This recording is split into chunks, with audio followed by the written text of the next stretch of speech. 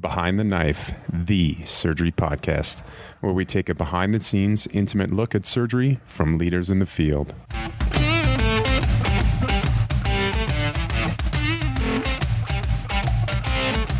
Hello everyone, and welcome to another episode of Behind the Knife. By way of brief introduction, I'm Ryan Howard, and I'm a new creative director at Annals of Surgery, taking over from the very talented Karan Chabra. Today is another episode of our Annals of Surgery Journal Club series, and we'll be discussing a new and I think very relevant paper entitled COVID-19 and Racial Disparities, Moving Towards Surgical Equity. We're lucky enough to be joined by the two lead authors of this paper, Dr. Sidra Bonner and Dr. Glenn Wacham. Dr. Bonner is a third-year general surgery resident at the University of Michigan. She completed her undergrad at Cornell University, her master's in public health, concentrated in health policy at the Harvard T.H. Chan School of Public Health, and her medical degree at the University of California, San Francisco. Her academic interests include identifying the social and economic costs of surgical disparities, the role of an individual's neighborhood environment on their surgical outcomes, and segregation in healthcare. Dr. Wacham was raised in Ventura, California by two parents who emigrated from Cameroon, Africa. He attended Princeton University for undergraduate school, where he played football for 4 years and graduated cum laude with a degree in sociology and a minor in African American studies. He then attended the University of California, San Francisco for medical school, before starting his general surgery residency at the University of Michigan, where he is currently a PGY5 in his second year of academic development time. He is doing translational trauma research and outcomes work around both transplant and disparities. He plans to pursue a fellowship in transplant after residency. Welcome, everybody. Doctors Bonner and Wacham, congratulations on the publication of such a timely, insightful, and I really think practical and actionable paper. And I want to start right off because it's the focus of your paper by asking how and why do you think COVID-19 has highlighted racial disparities in healthcare? Yeah, thanks. I'll start. Thanks for having us, Ryan.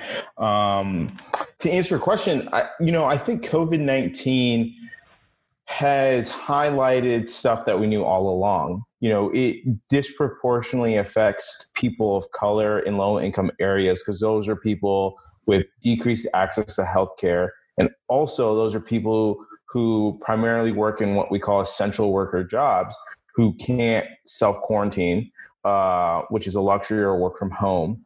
And then also a lot of the people, their method and mode of transportation or work is public transportation, which again, it can't really be quarantined off. And so all those things, I think, just serve to create a perfect storm to really exacerbate underlying problems that already existed. I think what makes it interesting is the reaction of the public to sort of these issues now, which is very different than what it's been for the last, 20, 30 years when the same exact issues have existed. And so I think that's really what, to me, is the difference about COVID-19 than the period of time before. And what you mentioned the reaction of the public. What do you think has changed to kind of lead to all this upswell and speaking out that we've seen? That's a good question. It's hard to know. I've thought about this a lot because, even with the social justice things that have, we wrote this paper before all this came out, which is sort of unfortunate. I mean, I think Sidra would agree. We'd have loved to at least mention a part of that on this. But, I don't actually have a great answer for you, Ryan. I think part of it must be the fact that unemployment's so high. And then people are like quarantined at home and they're upset and they're angry about a lot of different things. And so this is a hot button issue that is easy for people to rally around. I think, that's just my idea, but I don't know. I don't know if Sidra has any thoughts.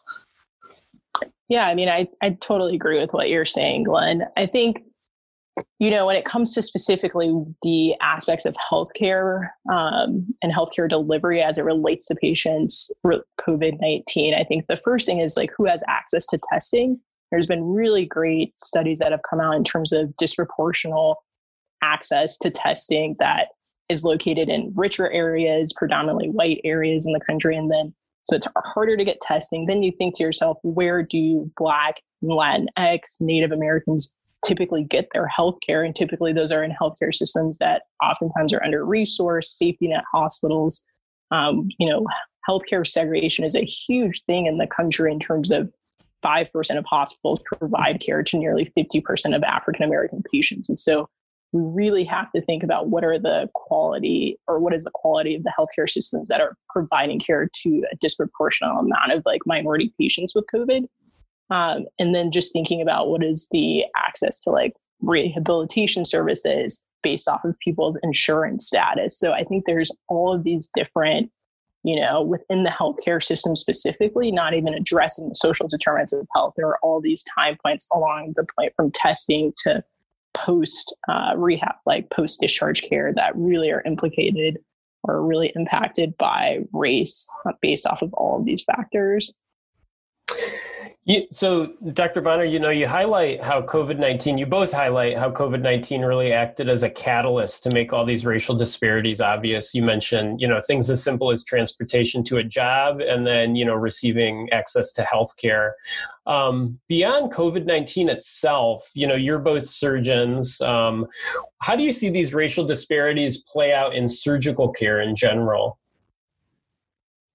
Yeah, so I can start with that. Thanks for that question, Ryan. So I think I think frameworks are really helpful for thinking about how racial disparities impact surgical care. So the way that I think about this is, how do people get the appropriate diagnosis?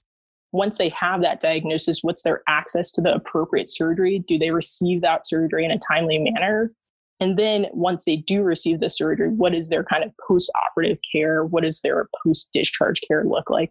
And I think if you look at all of those points along the trajectory of what it takes to fix some sort of diagnosis, you see racial disparities at each one of those points. And the root cause of disparities for each of those things are different, right? So when we think about diagnosis, that might be related to transportation, referral networks from a primary care doctor to a specialist. In terms of access to appropriate surgery, it might be whether or not you have insurance to cover that surgery. In terms of receipt of that appropriate surgery, it might be, do you get your healthcare in a high volume center that does a ton of Whipples for pancreatic cancer, or are you less likely to receive that care? So I think for surgery, the implications are incredibly wide and impact our patients along the entire trajectory of their care.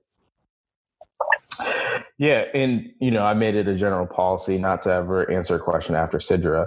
But in general, the only thing I would add is post-op care too is a big part of it. It is who has access or the ability to do their rehabilitation. There's a lot of push for a lot of these people, minorities, to get back to work faster. So who has the luxury of taking the time off work to really recover and come to all their post-op visits? And so I think that also plays in a role when you are looking at outcomes after surgery, cancer, who gets adjuvant therapy for their cancer and things like that. And so those are also aspects that you have to think about when you're looking at surgical care.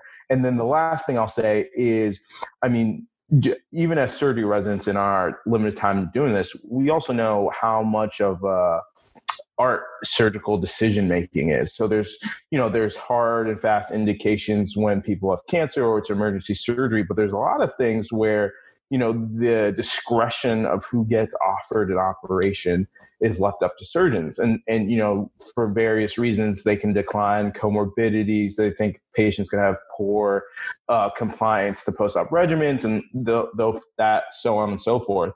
And I think that also is harder to calculate and study and measure, but that definitely plays a role in some of these things when we talk about disproportionate outcomes in surgical care. Yeah, I think one of the most shocking statistics you reference in your paper is that in a survey of surgeons, only a third of the surgeons thought that racial disparities even existed in healthcare, and only 4% reported witnessing disparities in their own practice. And you're saying, already as a resident, you've seen this stuff affect patients that you take care of. Why do you think this is something that's been so hard to recognize if these numbers, are telling us what they're telling us? And what do you think we can do to do a better job at recognizing racial disparities in surgical care?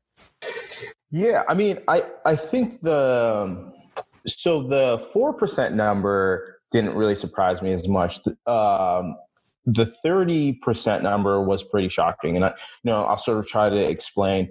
Like, in my mind, it's sort of like if you were to polling a group of surgeons, like the first question would be like, do you think missed enterotomies exist, right? And then missed enterotomy is a big, those would be two kind of things. And so like, it doesn't surprise me that people would be like, oh, like missed enterotomies aren't a part of my practice. But it does surprise me that like only 37% would be like, oh, like this thing exists. I mean, I think surgical disparities has been like a long known thing. And I mean, maybe it is emblematic of the times of when we went to med school versus some of these older surgeons. Because I mean, I think UCSF too, where I went, like put an emphasis on this. And so I might have a skewed perspective, but I thought this was just something that everyone was aware of. That's my general gestalt on it. And I do think, and I'll let people who do health services research, like the two of you, more talk about this. But I think it's also in the way we do our research. We often like control for race in a lot of these things. And I think that, sometimes, and as you guys know way better than me, is sometimes perfectly appropriate. But other times it's like, is it appropriate? And I think it's one of those things that just sort of gets thrown in the formula on like, yes, we control for age, gender, race, comorbidities, and like sort of don't really think is like, should we actually be controlling for race? Because I think then this stuff would sort of highlight more and more. Yeah, I totally echo everything that Glenn just said. So I think that the answer to this question is very multifactorial. I definitely think that the component of medical education is a huge part when we think about how much medical education has changed on the undergraduate medical education level around talking about social determinants of health and health disparities. I think probably we're maybe the first generation of doctors to have that be a part of our curriculum in terms of a more public health policy focus. I think also a part of the 30% number is like, who are your patients? Like if you're a surgeon and your patients are disproportionately one demographic, it may, it may be a blind spot of yours to know that there are other kind of racial demographics that don't receive certain kinds of care if you've only ever practiced in certain clinical settings, whether that's academic or a county hospital. I think that those things have huge implications in terms of your understanding broadly of like population health of surgical patients. But I do think that the discordance between the 37% and the 4%, we kind of allude to this in the paper, is I think, everyone, even if you do think that these things exist, I think it's really hard for us to all admit that like we are in these systems that provide desperate care to patients, because we all go into this field wanting to provide excellent care for all of our patients. And I think it's really hard for us to admit that that's just really not the reality. And I think that's, getting to why it's hard for us we have to first accept that fact to fix it. And until we do that, really nothing can change. Yeah, right. Just because like the next question, if you say surgical disparities exist in your practice, is what are you doing about it? And then that becomes real uncomfortable because, then you have to have an answer for that. And so that's why I think the 4% is sad, but wasn't as surprising to me, because like then you have to sort of reflect on what role you sort of play in the system. And like, have you passively just like let these things that you know exist go by? And which we all do in a certain sense. So like, you know, it's not putting a blame on any particular person. Like we are all part of the system we all know exists. And, you know, very few of us actively go about trying to change it. And so I think though, and we'll probably get to this later, but that was part of it, that it has to be like a system-wide change and like mentality shift on these issues in order to fix it. Yeah, so Dr. Whatcom, that's the perfect kind of segue into my next question. You know, the title of your paper uses this notion of moving towards surgical equity. And I think what's so nice about your paper is that it doesn't just, you know, identify these big problems in surgical care, but you really offer up some actionable steps to move towards surgical equity, like you say. You know, can you discuss maybe one or two or however many you want of those steps and how you see them kind of unfolding at, you know, the departmental level or maybe the individual level or maybe even the statewide or national level? Yeah, and so I'll just touch on one aspect that I think that touches on all of them. I think the first is data collection and reporting of it. Like, you know, if it would take me maybe 10 minutes to figure out how many surgeries that I've been a part of had surgical site infection. It's like very easy to report, or a UTI. Like would be very difficult for me to figure out the differential outcomes of my minority patients. It's just not housed, or that report is not run frequently enough. Not that at least to the point of my knowledge.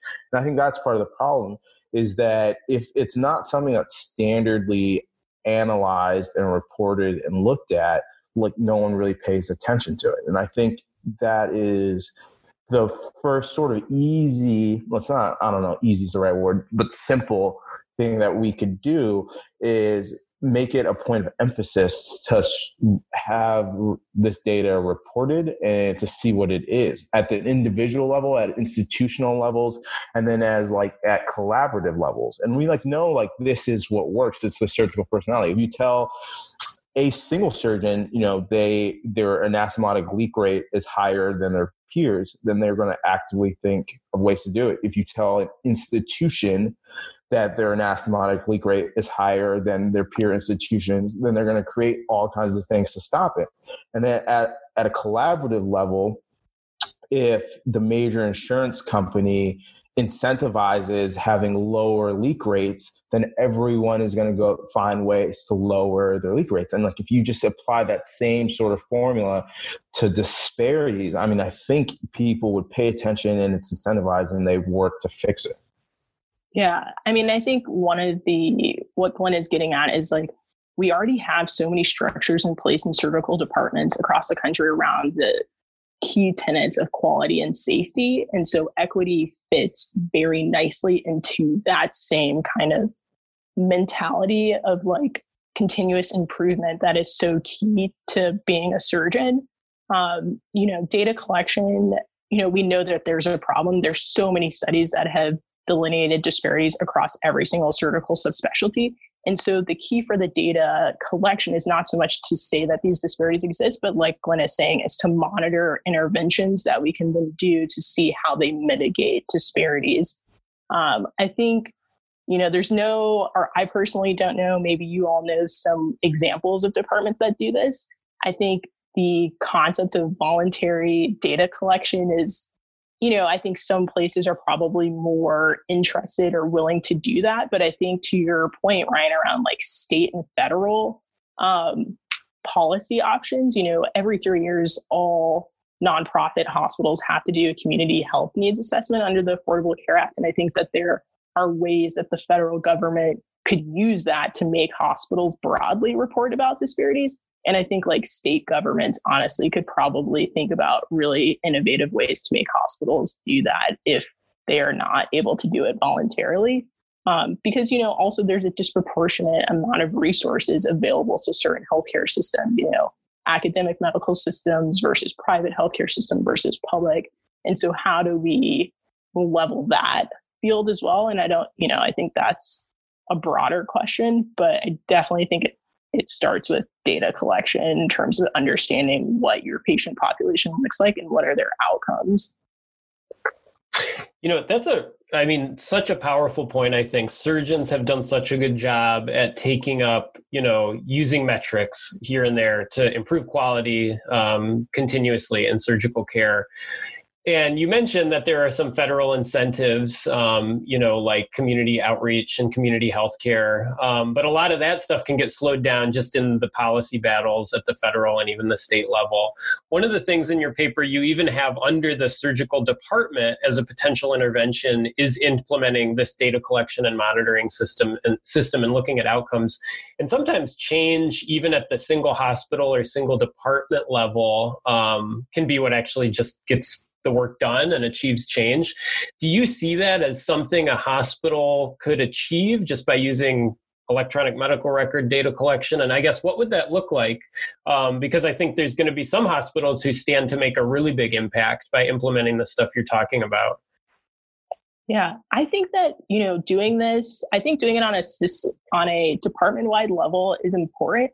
I actually think it's really critical to think about divisions, right? So when we think about a hepatobiliary service versus a transplant service versus a non-trauma emergency service, each of those patient populations based off of their diagnoses is slightly different, right? Like what is needed medically for treatment of their conditions is different. So I actually think that division should look at specific indicators. So if you're in an MIS bariatrics team and department or division, you should think to yourself, all right, how can we address racial disparities in terms of access to bariatric surgery in the state of Michigan?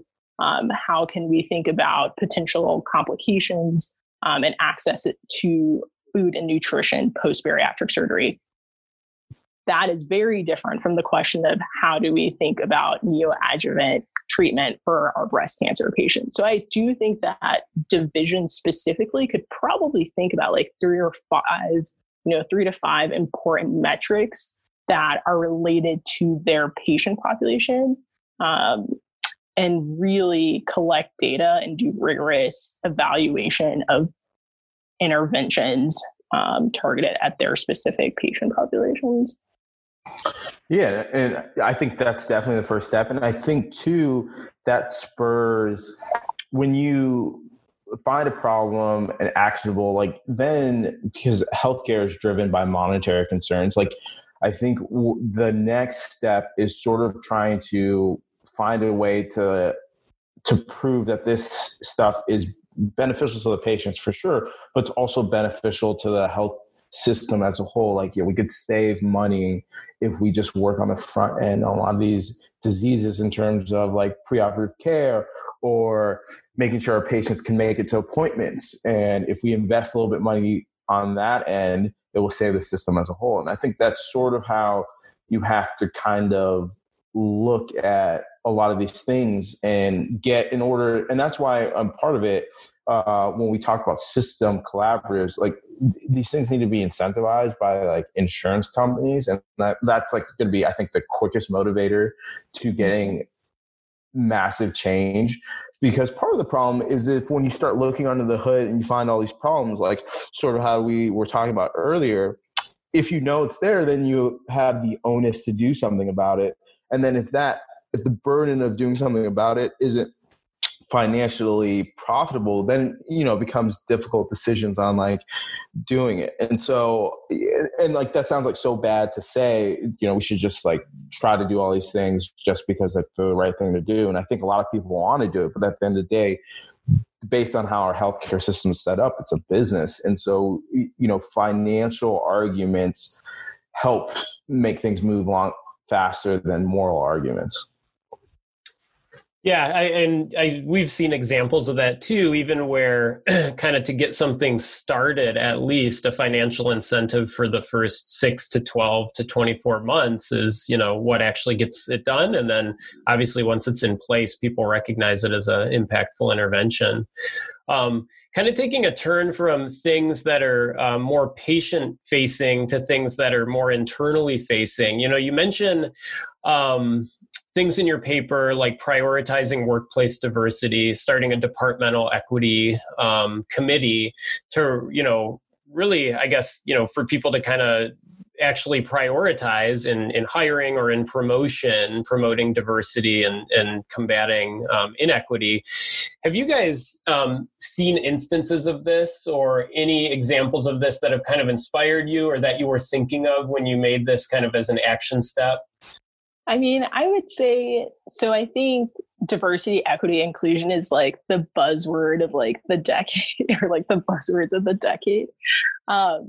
I think that, here at Michigan, we, under the umbrella of the Michigan Promise, there's been really insightful conversations around how do we support all phenotypes of surgeons.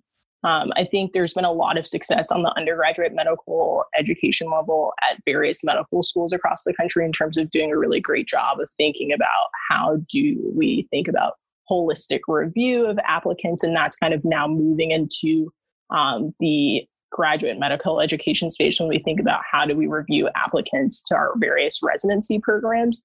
So I don't think that there's like an ideal model. I think that all of these things are related but separate and have distinct issues. So like the issues of pipeline programs, whether you attack that at the medical school level, the residency level, or if you actually go further back and say, we as a department are going to partner with like a local school in order to improve exposure to the field of medicine for kids who typically don't have that exposure.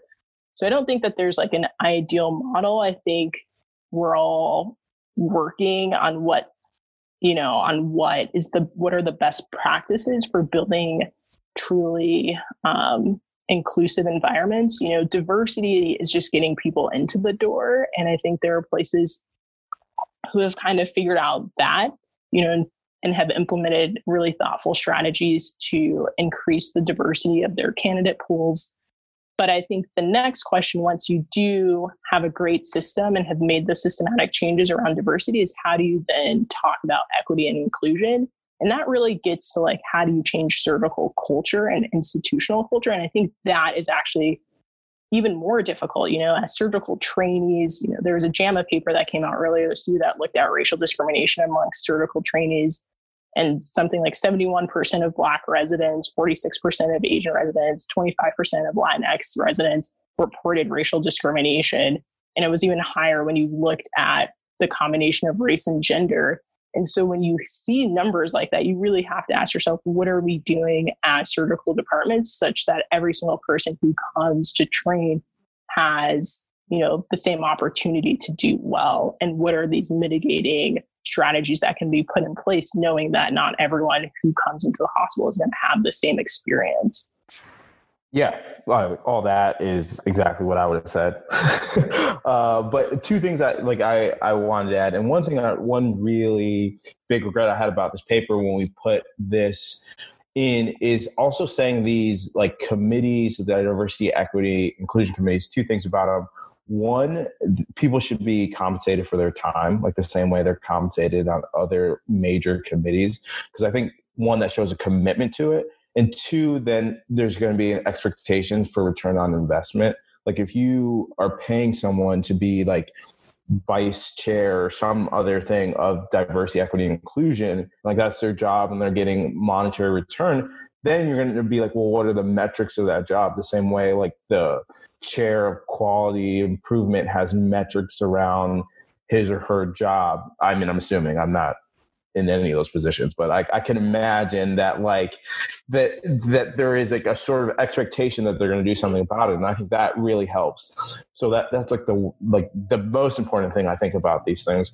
And then two, I also think there needs to be diversity in the people who are responsible for the diversity, equity, inclusion efforts. Like too often on these committees and groups, it's only the people of color who are like sort of asked to do it and are responsible for it. And I think that really does a huge disservice, because when we say diversity is valuable, it's in every sense of the word. So we need people on these committees and thinking about this problem who are all from different walks of life and who have different perspectives about it. And I think that really will make change happen faster and get more people involved. And then it's not a burden on the minority people there who feel sort of obligated to champion this because they find it important, but they also might find their pediatric cancer research important. They also might find their global health research important. But then they have these competing interests, and that's also just not fair. So I think that's the burden of that, and burden isn't it sort of has a negative connotation, which I don't love, but the responsibility of that, these things need to be spread around by everyone. And I think that's a big important thing that when people are doing this, they sort of have to think about as well. Yeah, I think that's a really powerful point. This notion that we'll come up with all these new initiatives, but then we'll just foist them on the people who may be most vulnerable to the problems we're trying to address in the first place. And they can really become more burdens than opportunities sometimes. That kind of gets at this idea of allyship that has been getting discussed a lot, especially on social media, in surgery specifically in the last couple months. Do you two have thoughts on, effective allyship in this arena and what that would look like? Yeah, I think Glenn and I talk a lot about the need for difficult conversations and spaces for people to be able to share their full experience. And I think that is really reflective of the culture you have in a department. If people don't feel safe that they can bring up concerns as it specifically relates to issues of race, whether that's in terms of how a patient was treated, how a medical student on your team might be treated, how you yourself as a trainee or a faculty member might be treated, nothing's going to change. So I think the first thing is, what is the culture and how do we create these spaces such that we can share our stories? I think a lot of conversations and town halls that have been had in the last month, I think one of the most powerful things has been that people you work with every day, you had no idea what their lived experience was. And I think that speaks volume, because I'm a huge believer that change comes from data, but also personal anecdotes and people having some sort of personal connection. And so if you can look and listen and hear someone's personal story about a patient or themselves, I think that is incredibly powerful. I think from a point of allyship, if we look at who makes up a majority of leaders in academic surgical departments, there's a huge opportunity for allyship. There's never been a Black woman that has been a chair of surgery in the United States. And there are relatively few African-American men. And so the potential for allyship is massive right now. And so the question becomes, how do we give power resources to individuals who are interested in these issues? And then how do those people in positions of power really leverage their positions to center conversations and institutional resources to actually affect change, and not have it be something that's just for the year of 2020, but something that is this is a part of our ecosystem as a department. And we talk about this all the time and do stuff, and measure it.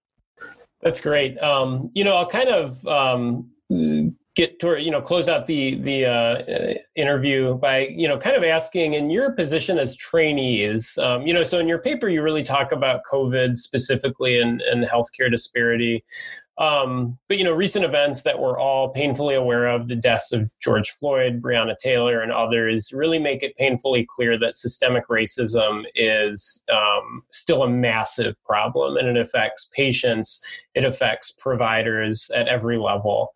Do you see these events as affecting trainees in specific ways? And I guess, how do you see your role as trainees, both in how these events have had an effect on you and how this huge issue has an effect, and the role that trainees have in maybe addressing these that are unique to their position as a surgical resident? Man, just really ending the thing on with the hardest question. It's a challenging question. So it's so hard to me when I think about this. It sort of seems so separate from my role as a trainee, or even in a little bit even as a doctor. I find these issues so personal. I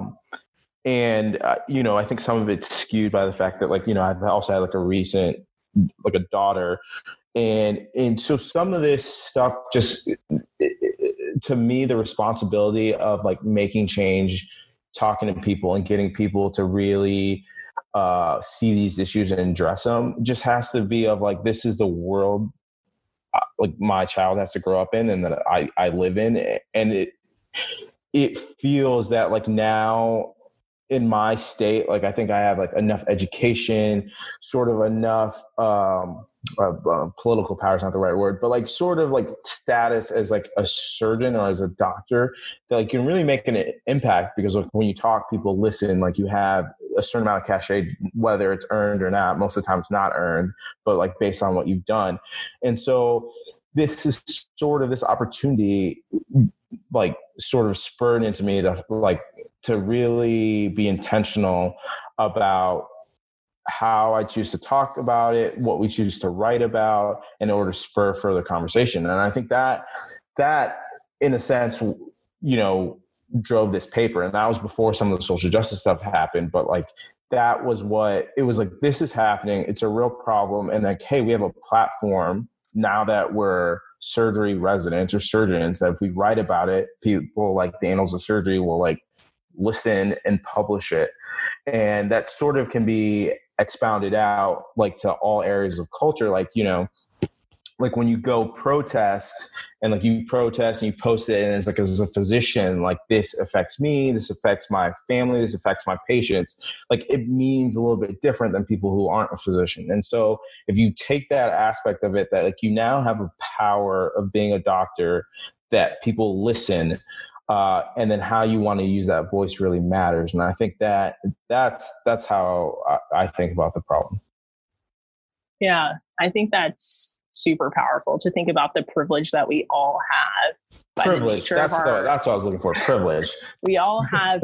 We do. I mean, doctors have so much social capital, and to be able to leverage those positions to like make voices that maybe are typically heard, to speak powerfully about race and racism being like a public health issue that we as a profession now have decades of research supporting. It's just not controversial. So I would say yes to everything Glenn says. I think in terms of like me personally and like how this affects trainees, I don't think we can underestimate like the mental health effects of this. I think for a lot of trainees, when significant things happen in society around race, it has a profound impact on their, feelings of safety, feelings of like inclusion in the workspace, and has an impact on potential like productivity. And I would say like definitely in the like couple of weeks following the murders of George Floyd and a lot of protests around like Ahmaud Arbery and Breonna Taylor, I think that was true for a lot of my friends here, and also just like nationally, as we were all kind of just dealing with the emotions. But I do think that like trainees have a huge role in shaping this healthcare system. The reality, and we get to this at the end of our paper, like COVID-19 has totally upended our healthcare system. And in many ways, it's upended like huge parts of society, and it's going to require us to think really thoughtfully about how do we create a more equitable and just healthcare system. And I think we are like really, like I said earlier, the first generation to have so much like education and training around these issues, so that we are perfectly positioned to like fix it, not just say that these things exist, but we now are like training a new generation of physicians who've learned about these things, who have studied it, and now like have the passion and expertise actually to fix it. So I personally, that is what gives me hope, even on days where things seem very difficult, is just looking around, on social media, knowing that, one of the things that I've recently been thinking about is like this conversation probably could not have happened in any other generation of surgeons, right? Like a lot historically, potentially minority surgeons maybe felt pressure to keep quiet because they felt like if they said something, it would have implications for their careers. we weren't having conversations of allyship. And so I think that progress is hugely important for the foundation that's going to be necessary to build a better healthcare system, a better way to deliver surgical care to our patients going forward. But yeah, and I think that whole thing just highlights the point that ignorance is no longer an acceptable excuse, I think, now with like this generation of surgeons. And then I also think, though, to like 20 years from now, I guess, when we're like looking back, like if things haven't gotten better, then it's like a huge failure on our part. It's like no longer like, oh, it's a different time, it's a different generation. Like there's too much out there on this, and there's people are too smart and have solved very difficult problems that to feel like that this is some insurmountable problem is like no longer an acceptable kind of thought. And so I am hopeful. I am very hopeful, but it also comes with like a definite responsibility, I think, because, we all should be very upset with the way things are, and we should all feel very like empowered and feel personal responsibility, each and every one of us in a little way in our own practices, that we can address an issue. Well, I think what you two have done is create a really incredible sense of urgency that, there is hope that things will change, but the work has got to get done, and it's got to start with, surgeons at all levels, but especially this next generation of surgeons coming up as trainees.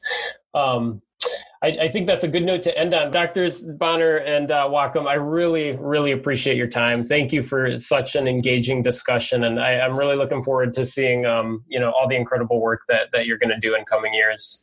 Thanks so much, Dr. Howard. Until next time, dominate the day.